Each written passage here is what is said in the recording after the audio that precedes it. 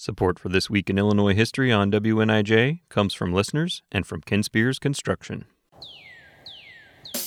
Welcome to This Week in Illinois History. I'm Clint Cargow.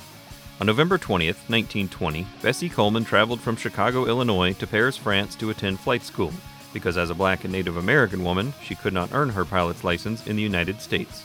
Coleman was born to Texas sharecroppers in 1892, the 10th of 13 children. At 23, she moved to Chicago and worked as a manicurist. She heard about pilots in World War I and decided she wanted to fly. Robert Abbott, founder and publisher of the black newspaper The Chicago Defender, encouraged her to earn her pilot license in France. Coleman studied French and departed Chicago for France on November 20th, 1920.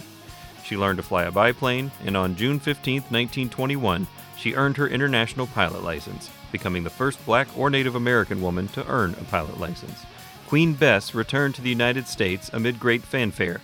She performed in air shows across the country, and papers called her the world's greatest woman flyer.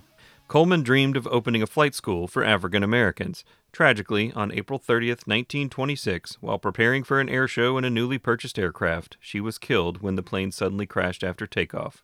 Bessie Coleman was 34 years old. 10,000 mourners attended her Chicago funeral.